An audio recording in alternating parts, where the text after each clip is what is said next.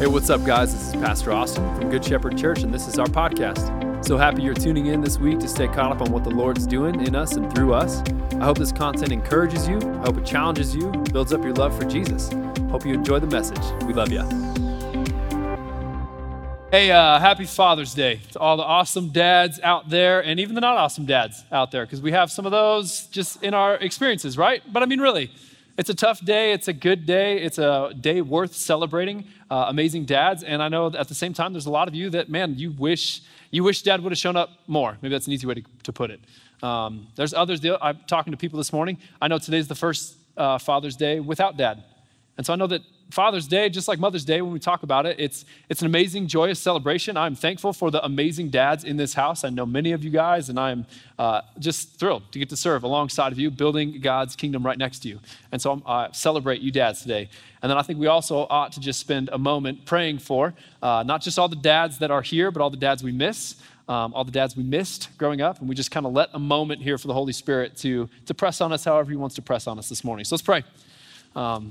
Lord, we know that you are the ultimate Father, and that whether we like it or not, as dads, God, on our best day, we get to be a fragmented picture of who you really are. And we get to show your beauty and your kindness and your love to our kids and to our families and to our cities and communities. And God, at worst, we can misrepresent you. And so, God, I pray that we would take that with a dose of courage today from your Holy Spirit. I pray that, God, would you raise up and continue to raise up ferocious, courageous men of God in this house. And God, we do just ask that you would also comfort those who are missing dad this morning, who are maybe mourning the lack of a dad growing up or regretting some of the decisions that have been made by dad. And I just pray that you would help us release those today, that we wouldn't let those projections of our earthly father represent you. I pray that we release in the Father's love today, knowing that you are perfect and you are beyond really comprehension of how much you care for us and love us in all that you do. God, I pray specifically for the men in this room who wish they were dads and they aren't right now. I can think of several friends, even right now, who haven't gotten the opportunity to welcome a kid into the world. And God, we just pray that you have them in this season for however long. And you're doing something in everyone's heart, regardless of if we have kids or not. Our purpose, our value isn't defined by the amount of arrows we have in the quiver. And that's an easy thing to get lost in church. We get so excited about kids, but I also pray that you would help us see that our purpose as men is not defined by how many kids we have, God, but it's by who you are and what you've called us. And so, God, would we be a family that continually, faithfully just sees and make space for those who are wishing for kids. And God, I just pray miraculously that our friends, our brothers, our sisters who are in this room right now, who are deeply wanting to have children of their own and can't, God, would you miraculously make a way where there is no way? We pray that would come and that would happen in a beautiful way, Lord. We love you, and we are grateful for the dads today and all the meat that is being cooked on some grill, on some smoker somewhere. In Jesus' name. Amen. Anybody just got meat, ribs on the grill right now, brisket on the grill right now? Okay, less than I was expecting, but that's all right. Hopefully you get something good. Dads in the room, hopefully this day, it's the one day. It's about you today, dads. I hope you enjoy it. Take it all in. Yeah. Like Robin said, we are in this Gospel According to Mark series. And so we are going to jump in. But before we do, I just want to tell a quick story about last week and give a shout out to one of our areas of the serve team. Last week, I'm preaching, going along, trying to talk. As I see one of our high school students, kind of frantically, I can see him just out these doors. And I know nobody else can see him. You're all oriented towards me, right? And so I see this kid. He looks panic struck. And he's just kind of frenetically running around over here. And there's maybe a couple others that follow him. And then I see him kind of meander this way, and he grabs somebody on our security team, and he grabs them, and then all of a sudden they all go dashing back this way. So that's a thrilling moment, right? Like for me, I'm just like trying to have cohesive thoughts continue to come out of my mouth, and I'm not trying to freak out, but I'm like, is there something worth freaking out going on down there, And all that was happening, we had a kids ministry volunteer who had an incident.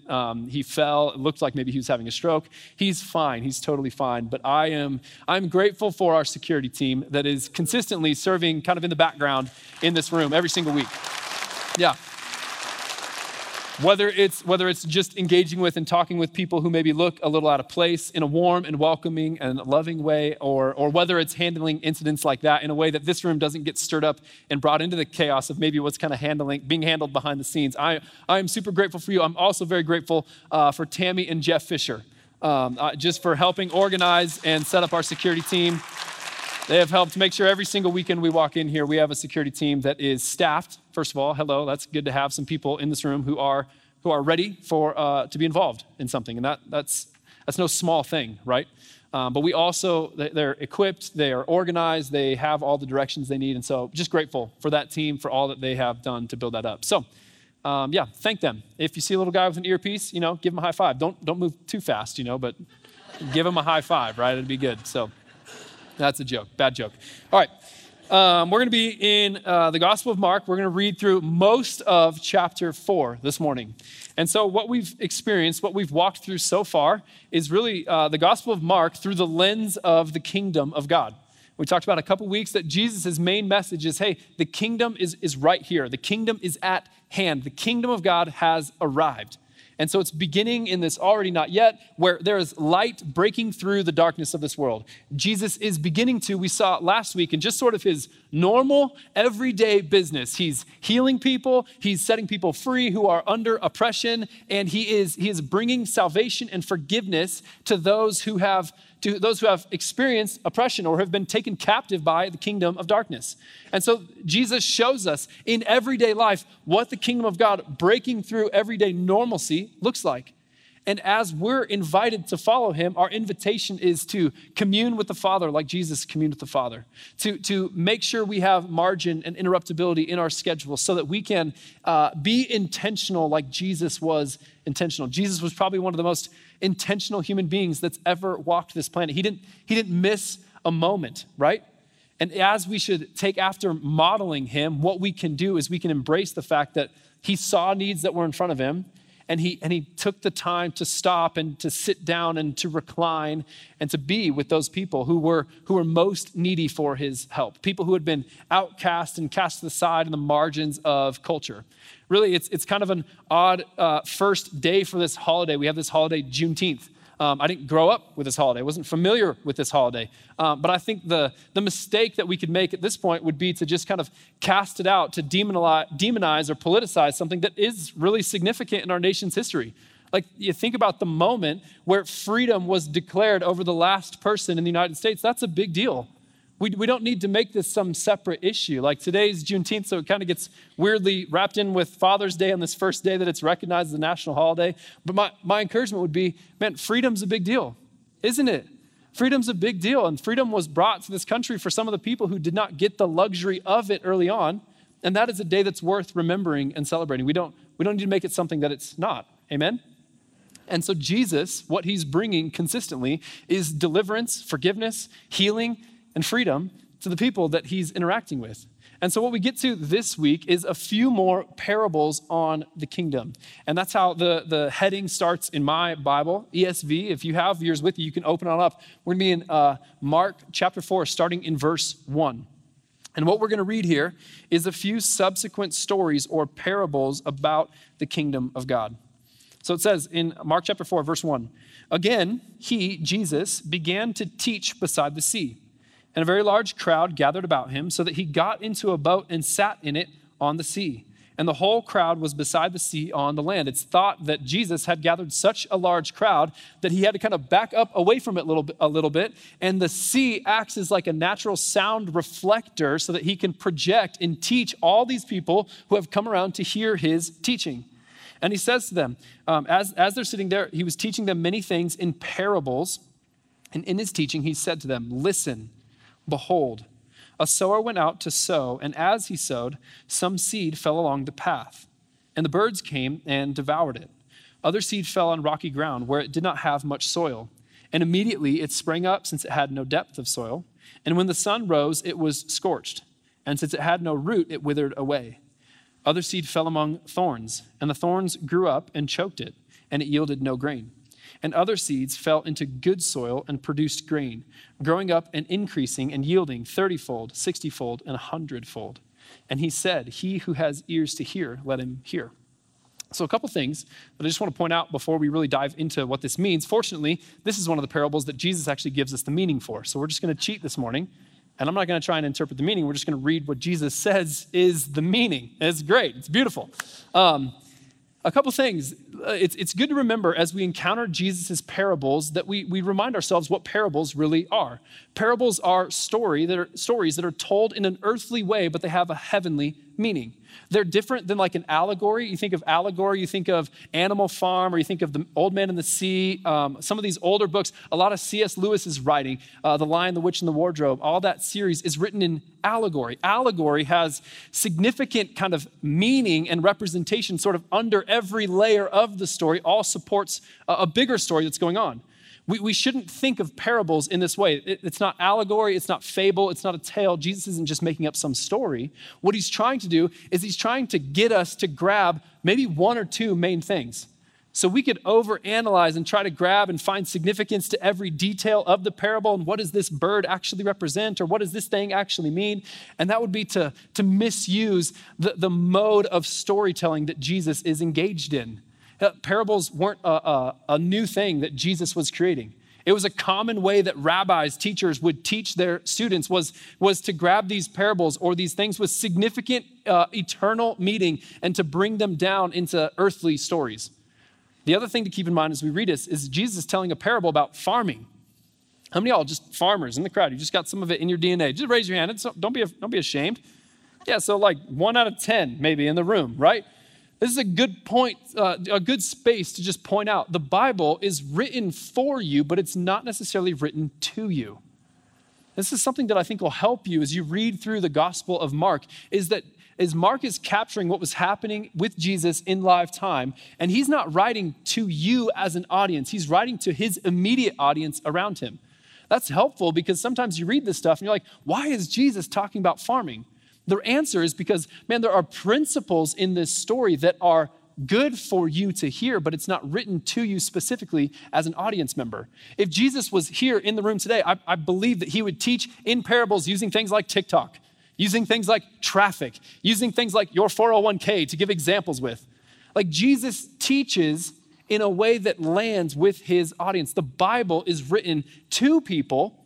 It's written to people in that immediate time. And if we can understand the context of who it's written to, we can better understand what is written for us out of it. So really this parable, this story, is written in this agrarian culture, this culture that its whole economy is built on agriculture. And so as Jesus starts talking about seed that's being scattered, okay, pardon my pun, but I think one dad joke ought to slip into the message today. Like he's going to let that story land on whoever it's going to land on, you know? Like he's telling that story knowing that everyone is going to have this understanding of what sowing and reaping, what planting and harvesting meant and looked like in that day and age. So as Jesus goes, he's describing a few different things. Let's keep we're going to, hold on, where am I in my notes? We're going to keep reading in verse 10 because we're going to get into the explanation of what this means. Chapter 4, verse 10. And when he was alone, those around him with the 12 asked him about the parables. Take heart, if you don't understand some of Jesus' teaching, neither did the disciples, right? Jesus would teach a story, he'd tell a parable, and then the disciples would come around and he'd be like, do you understand? They're like, yeah, we understand. But what do you mean about all that? That's almost exactly actually how Matthew's version of this story reads, where they're like, oh, we totally understand. And Jesus is like, no, you don't. But I think he's tapping into our eagerness to try to understand, right? So it says, when he was alone, he starts talking to them about the parables, and he said to them, to you has been given the secret of the kingdom of God, but for those outside, everything is in parables, so that they may indeed see but not perceive, and they may indeed hear but not understand, lest they should turn and be forgiven. Verse 13, and he, Jesus, said to them, do you not understand this parable? How then will you understand all the parables? So let's just pause for a second. This explanation of whatever is going to come out of this parable of the 4 different kinds of soil is extremely significant. Jesus says that if you don't get this, you won't get the rest of my parables. This teaching about the kingdom, this teaching about the gospel is critical for you to understand. So he says, if you don't understand this, how will you understand all the parables? And now he starts to explain it for them in verse 14. The sower sows the word. The sower sows the word. We, in our context, hear that and we think of the Bible, the word of God, this book. That's not what this word actually means. What Jesus is saying here when he uses that word, he says the word is the good news of the kingdom. So the sower sows the good news, the gospel of Jesus, the good news of the coming of the kingdom into the world, the message that there is reconciliation with God available, there is peace with God available, there is healing, there is freedom that can be found by this person, by this King, Jesus. That gospel, that message is the word that the sower is sowing. So he says, the sower sows the word. Look at this in 1 Thessalonians 2:13. This is Paul writing. He says, and we also thank God constantly for this, that when you received the word of God, they didn't receive a goat skin, leather-bound paper Bible. That's not the word that they received. They received the gospel, the good news of who Jesus was, which you heard from us, and you accepted it, not as the word of men, but as what it really is, the word of God, which is at work in you believers. Romans 1:16. Paul says this, for I am not ashamed of the gospel, for it is the power of God for salvation to everyone who believes, to the Jew first and also to the Greek. In a lot of other translations, it says, for I am not ashamed of the word. I'm not ashamed of this story. I am not ashamed of the good news. So the sower goes out and he's sharing, he's sowing the good news about who Jesus is and what he's come to do. Verse 15, and these are the ones along the path where the word is sown. When they hear, Satan comes and takes away the word that is sown in them. So this farmer, this sower is out there just scattering seed. I think of like Taylor used to describe what it was like to throw seed onto the green, and he kind of has this little like move that he does. But it's like the farmer is, notice this, the farmer is just generously sowing seed. He's not, I mean, I think we think of like how many of you have like a garden bed in your backyard, a raised bed or something like that? Like you don't just go out there and throw seeds at that thing, do you? No, you like carefully plant things, or you get starters and you plant the starters. That's not how they would have planted or understood farming now. What they're doing is they're just throwing it out there. The sower is out there just casting seed all over. Some of it is falling on a path. And Jesus says this represents the people who have hardened their hearts. And what happens is that word doesn't penetrate. The seed can't take root in them because they've hardened their heart, because they have gotten bitter, they've gotten disenfranchised with the gospel, they've heard it maybe before, and they've just consistently said no to the working and the grace of the Holy Spirit, and as a result, their heart has gotten hard.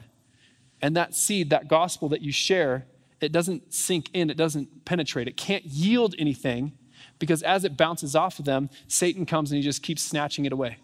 So we keep reading. And it says, these are the words, take away the word that is sown on them. Satan takes away the word that is sown on them. 16, and these are the ones sown on rocky ground. The ones who, when they heard the word, immediately received it with joy, and they have no root in themselves, but endure for a while. Then, when tribulation and persecution arises on account of the word, immediately they fall away. I think this is best described as the person who wants all the benefits of Christianity. And they come into a church and they see, man, there's great community here. There's worship. People are engaged. There's something that is happening, something stirring up. I want this freedom. I want this salvation. And they see all the benefits of what Jesus brings, and they haven't counted the costs of following him. So they immediately receive the gospel with joy. They're like, are you kidding me? There's all that's available to me. I can have freedom. I can have healing. I can have blessing and prosperity. And I can have these different things that come with the gospel. But they haven't counted the cost of what following Christ really looks like. That even though there may be persecution, even though there may be famine, even though there may be trial and tribulation, our call, our refining of our faith happens in those spaces, not in the spaces where things are awesome. Amen? But it's in the midst of the diagnosis, it's in the midst of the separation, in the midst of the money going who knows where. Those are the times when we as believers get to really have our faith refined, and we get to see, okay, I wasn't coming to Jesus for his gifts only. I was coming to him for him because he's Lord and Savior, and you can't have one without the other. He's both. And so this people who have rocky soil, if you think about how gardening and how plants work, it's when the soil gets hot that a seed germinates. And so because there's rockiness in the soil, it's causing the soil to heat up quickly, and that seed is sprouting right away. But it grows up and it doesn't take root. The taking root is what happens when you allow the gospel to continue to work through the difficult and hardest seasons of your life. And as that happens, man, those roots of your faith continue to permeate down deeply. The third kind of soil, others who are sown among thorns. They are those who hear the word, but the cares of the world and the deceitfulness of riches and the desires for other things enter in and choke out the word, and it proves unfruitful. I mean, this is where I think apathy and complacency and just a love and a drift for the world that is in every single American. You can't convince me otherwise. It's just so easy to give yourself over to the God of money, to give yourself over to the promises of comfort, things that we so highly value in this country. And Jesus makes it clear, you cannot serve both masters. You cannot serve both God and money. For you will love one, you will worship one, and you will despise the other. And so when push comes to shove, Jesus is Lord of all of it. And we know these people, right, who maybe they grew up in church, maybe they grew up around church, they grew up around Christian people. And man, it seemed like for a long time there was a fruitfulness that could be coming out of their life, but they just slowly kind of drifted off and have given themselves over to the cares and the comforts and the concerns of this world, rather than continuing to, as one commentator put it that I read this week, gardening their soul, tending to the soil of their soul, making sure that, man, that's why I tithe, that's why I give, that's why I pray, that's why I show up to church with the first hour of my week. Because what I'm doing every time is I'm tending the garden of my soul to make sure that all these other rhythms and routines and things that I can so easily fall in love with if I'm not careful, those are just consistently groomed out of my heart. Amen? Amen. Y'all quiet this morning, but it's okay. We're not stopping. We'll just pause here because the next soil is the spectacular soil. But let's just acknowledge that I think what Jesus is trying to do is he's trying to encourage his disciples in this moment that a lot of times you're going to be sowing seed and it isn't going to look spectacular. 3 of the 4 soils, in fact, I would say are frustrating, aren't they? Some get snatched right away, it's gone, it doesn't take root. Some of it looks good right away. And we can all think of that believer where it's like, man, they came to church and they were just so excited and they were here for like 1 minute, right? And it's like, where are they now? It's like, man, they're gone off the deep end, somewhere crazy. And there are 3 kinds of soils that are frustrating and don't yield fruitfulness, but it doesn't stop the sower from sowing generously. So the sower in the Gospel of Matthew, we see that it's Jesus primarily. Jesus is the one sowing the seed. Now, as we look back and we reflect on this parable, we know that it is our privilege to get to carry the gospel. It's our privilege to get to carry the good news of Jesus. And the reminder that I want for all of us is, man, we sow the seed of the gospel. We spread the story of what Jesus has done liberally. Like we spread it out all over the place. We cast that seed as far as we can. I have one friend who's sitting in this room who just says, hey, it's just shots on goal. Right? I don't know if it's the hard heart that I'm dealing with. I don't know if it's the rocky soil or the good soil. And so I'm just, my role is going to be just to spread the seed. Why send the kids to Desperation Conference? Why make sure your neighbor kid gets here for Go Big? Because we're just going to keep on throwing seed out there. Maybe not all of it's going to stick right now. Maybe some of it's going to get caught up in some weeds. But my job, our role as the church is to consistently share the good news. Jesus has come. Freedom is here. Salvation is available right now. You can be reconciled to God. This message needs to keep on getting out of us in any way that we can find it. And so whether that's the way that you sow into this place financially and we get to continue to take the gospel to the ends of the earth or to Grand Junction where Glenn Brown is, right? All of that is us participating in that seed going out. The other thing that I take notice of is we don't try to alter the contents of the seed to make it more palatable for the soil. So we don't try to superficially, I was listening to one pastor and I think he went over the deep end a little bit. But he's like, we don't try to like dress up the guy sowing the seed to make sure he looks as cool as possible, to make sure he can create as much of a harvest as possible. Kind of making fun of pastors dressing up or looking a certain way or having this celebrity mentality. And I agree with that. Man, it's not about the person throwing the seed out even. And we shouldn't try to dress up or alter the seed. If we get off of the word of God, if we get off of the gospel and we start offering something else, man, it might be fruitful, amen? It might yield something, might grow something, but it's not going to be the fruit of the Spirit. So it might look really good. It might be some really good moralism that we're getting out of our kids. It might be really good behavior, but if it's not gospel-centered transformation, if it's not the actual seed of the good news of Jesus, and we're trying to sugarcoat it and cover it, offering just the benefits of Jesus without the cost of following Jesus, if we're just looking at everything that God the Father has done, but we don't invite the Holy Spirit, there's all these different things. We don't try to doctor the seed. What we do is we pray to the soil. Because did you notice in this story also that it's not our job to make sure there's a harvest? It's not our job to make sure there's a harvest. I'll kind of unpack that over these next few points. There's 3 subsequent parables that Jesus teaches out of this primary one. So again, you have these 4 kinds of soil, and we talked about the path, and we talked about the rocks, and we talked about the weeds that are in there. But the 4th soil, this is classic Jesus for a parable. He lands with this kind of wow, shock factor statement. He says, but those who were sown on the good soil are the ones who hear the word and accept it and bear fruit, 30-fold and 60-fold and 100-fold. Now, I'm no farmer. I'm a pastor. But I have heard that if you want to be a better pastor, then you should try some farming or try some gardening. Maybe I'll give that a try at some point. I tried to research what a good crop yield would be. Somewhere around 10-fold would be considered excellent. So Jesus because we just hear 30-fold, and I'm just like, I don't know. I mean, you throw 1 grain of wheat in the ground, it grows up to a little stalk, and it has like 30 grains of wheat on it. I don't even know how many little grains of wheat are on the top of a wheat stalk, you know? I'm not a farmer. I'm not a gardener. I don't know what's going on. But so what is it?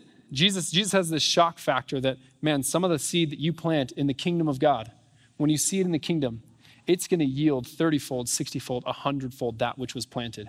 It just makes me think of like how this message of the gospel, when we get to the book of Acts, and there's just a few hundred believers maybe at that time, and now how Christianity is this unstoppable, gates of hell cannot stand against the church. That is a global movement, billions of people who are following after, giving their life to King Jesus. I don't know that they would have said that's what was coming early on, right? But man, now we get a couple thousand years removed from it, and this thing just keeps growing, keeps expanding, keeps going out in every single direction. So the 3 subsequent parables that Jesus goes into are the lamp under a basket, the parable of the seed growing, and the parable of the mustard seed. The lamp under the basket, verse 21, he says, and Jesus said to them, is a lamp brought in to be put under a basket or under a bed and not on a stand? For nothing is hidden except to be made manifest, nor is anything secret except to come to light. If anyone has ears to hear, let him hear. And he said to them, pay attention to what you hear. With the measure you use, it will be measured to you, and still more will be added to you. And for to the one who has, more will be given, and from the one who has not, even what he has will be taken away. So, I mean, what Jesus is talking about, again, we can try to get lost in all the little details. What's the lamp? What's the basket? The main point here is stewardship. If you've heard the gospel, if you've received the gospel, if Jesus has done something for you, the call that Jesus has on every one of our life is to steward that, to not take that good news, not take that light that has burst forth in us and then hide it out and put it under a lampstand. But no, we set that thing out for wherever someone can see it. Not everyone is going to have a stage to proclaim Jesus' name on, but you do have a platform somewhere to share about the good news of Jesus. You have kids in your house. You have coworkers at your job. You have older retired people in your neighborhood. You could go for a walk and you could meet them. There is no person in this room who does not have a platform or a stand to put the good news of Jesus on for you to share it with somebody. Every single person is called to witness with the measure with which God has already revealed himself to you. I love that because it doesn't mean that I have to have it all figured out before I go and start telling about Jesus. The measure in which God has entrusted the gospel to me, as much as I go, man, God changed that about me. All I'm really obligated to then go out and share is, hey, God changed this about me. Well, what is your view on the eschatology? You know, are you pre-mill, amill, post-trib? You know, and you're just like, what? Jesus saved me. Like, I don't know what you're talking about right now. I can't even spell eschatology. But I used to get stuck in this, and he set me free. right? So the obligation that we have is just to share according to the measure with which we've been given. It's stewardship. It's stewardship. You just share what Jesus has shown you already. Press in, study him more. I will never tell you to stop studying. Keep learning those big words. Keep learning about theology. It is not a bad word. But in the meantime, don't wait to share until you've arrived. I don't even know what arrived is going to look like or whatever. It's just going to be at the gates of heaven. It's going to be amazing, and that'll be that. Anyways, the next parable, we have the parable of the seed growing. And Jesus said to them, the kingdom of God is as if a man should scatter seed on the ground. He sleeps and rises night and day, and the seed sprouts and grows. He knows not how. The earth produces by itself, first the blade, then the ear, then the full grain in the ear. But when the grain is ripe, at once he puts in the sickle because the harvest has come. There is no secret combination of words that you can share to make somebody a Christian. That would make us like repeating an incantation, and that's not what we believe. We believe that our job, our role as Christians, is to share the gospel, to throw the seed, and we pray that God would not just blindly convert people, but that he would change the soil of their heart. So look at this verse in Ezekiel, because I hope this just encourages some of you who have been witnessing to people for a long time, and you're just like, man, that heart is just stone cold, and there's nothing that's ever going to happen. I would agree with you if it wasn't for this prophetic word shared by Ezekiel. He says, and I will give you a new heart and a new spirit I will put within you. I will remove the heart of stone from your flesh and give you a heart of flesh. What's he saying? Even the impossible to save people are possible to save because of Jesus. Amen. Even the most hard, bitter, angry, frustrated people on this planet can still experience salvation because God takes dead, stone-cold hearts and he makes them alive again because of Christ. So let's just do this real quick. How many of you in the room, you have a person in your life that you could point to right now that is following after Jesus, and you would just say, man, at some point in my life, I said to myself, never them, never them. Anybody, raise your hand. Come on, don't be afraid. What, are we embarrassed right now? I'm talking about sharing seeds, spreading seeds. Raise it high. Look around. Look around. How encouraging is this? These are people who are we're raising our hand right now because we looked at a person and we said, man, God can save anybody, sure, but never them. It's just not going to happen for them. And you see all the hands in the room. Don't stop spreading the gospel. Don't quit sharing the good news of who Jesus is. How we pray then becomes critical. We pray not that they would just understand what I'm saying, but that the Holy Spirit would supernaturally change the soil of their heart. We pray that for the lukewarm, that they would get the stones and the rocks out of the way so that this thing would be able to take root and grow in them. We pray that for the people who are bitter, who are frustrated at religion. And we ask that God supernaturally, would your Holy Spirit flip that soil upside down? Would you change what's happening? Would you till the ground of these people's hearts? And that's how we pray as we continue to share. Don't give up. I felt like that was something that God put on my heart this morning. Some of you have prodigals.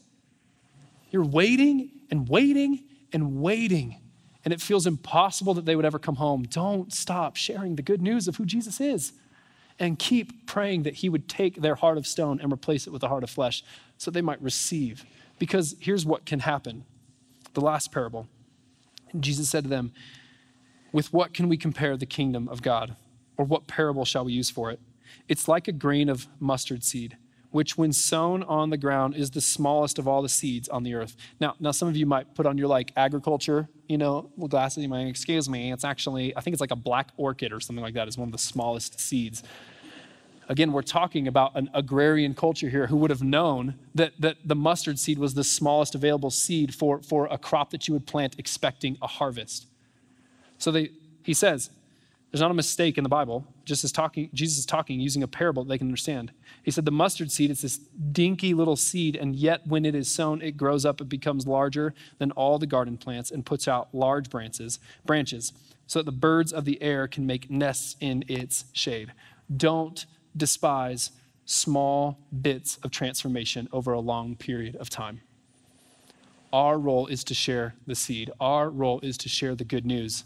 Some of you are going to share that good news all of your life with people that you love, and you're never going to see the growth. But don't give up. Don't give up hope.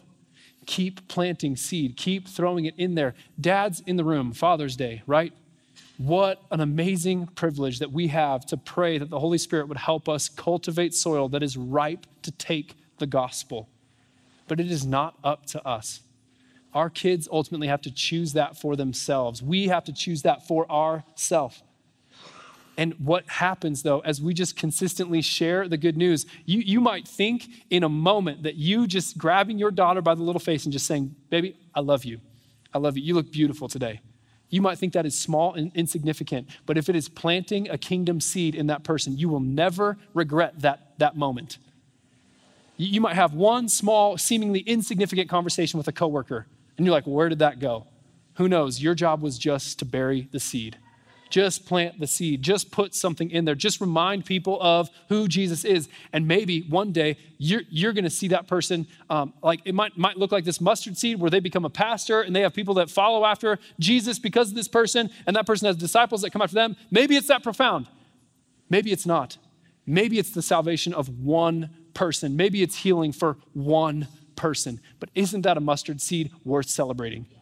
That's a harvest. It's fruit. Our job, our role as the people of God is to not take responsibility for what is grown. Our job is to plant the seed. The kingdom of God is based on us who have received the gospel going forward and sharing that good news with whomever we encounter, available in any moment, whether it's our kids, our coworkers, or anyone. And we don't get impatient. Gosh, gardening is a patient process, isn't it? I remember planting tomatoes last year. They did not make it through the summer. Full disclosure. That's me just not gardening well.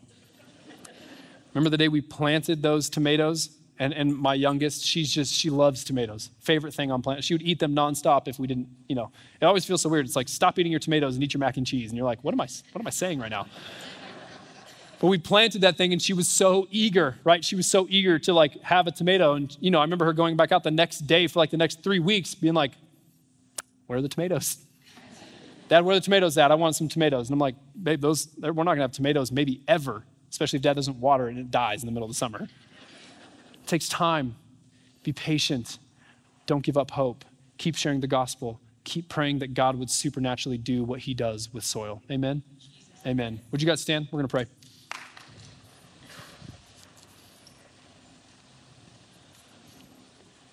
Lord, we love you. God, and we are grateful to be people, for the most part, standing in this room who have received your word. We've received the gospel. Help us be people who bear fruit, who as we abide with you and spend time just nurturing the contents of our own heart, God, would we be more loving and patient and filled with self-control and kindness, goodness. God, would you just continue to create those things in us? And as a church, God, I pray that even as we're getting ready to walk out the door here now and probably go celebrate with Dad or miss Dad or anywhere in between, we're going to have a great day. I pray that we would keep in mind today, would we take heart that we've been entrusted with the good news of the kingdom and we can plant seeds anywhere we go. It doesn't take a degree. It doesn't take a microphone. It just takes a willing heart to say, Jesus, this is what you've done. Help me share that with the world around me. We love you, Jesus, and it's in your name we pray. Amen.